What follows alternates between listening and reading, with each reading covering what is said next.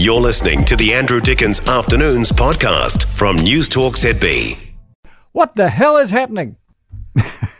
I can tell you, still no government. That's what's happening. It's not a biggie for me.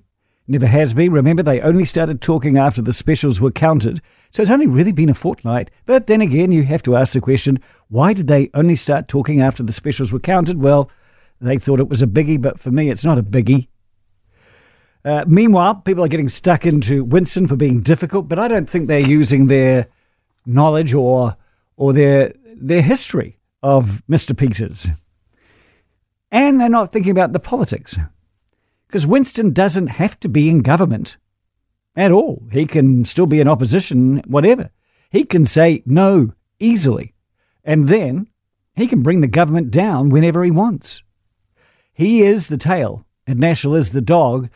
But it's weird with MMP. The dog actually needs Winston's tail far more than Winston needs the dog. He doesn't care. So it's got to be a deal that suits Winston. And people go, but that's not right because National has more votes. They need Winston's votes more. And yeah, it's not right, but it is. And you've only had a quarter of a century to figure it out. And when it comes to all the difficulties of negotiation and people go, oh, that Winston, he's hard. Oh, he's difficult, isn't he? Many forget what Winston has stood for. He is an old-fashioned anti-globalist who hates the World Economic Forum. He's hated immigration since the day he was born. He hates the stress it puts on our infrastructure. They seem to have forgotten that it was one of Winston's ideas to slap a foreign buyers ban in our property market. He was part of the team that did it in 2017. But remember, letting foreign buyers back is at the centre of National's tax plan. So they're asking New Zealand First and Winston Peters to do an absolute U-turn in terms of policy and principles. And frankly, that's a big ask. If you were asked to support something that was completely opposite to what you have actually supported for the last 10 years, what are you going to be? You're going to be difficult. You're going to be cantankerous. It was always going to be like this. This was evident weeks before the election. Anyway, Christopher Luxon has since hinted that the foreign buyers ban may stay. Now, that's a big U-turn for National voters as well.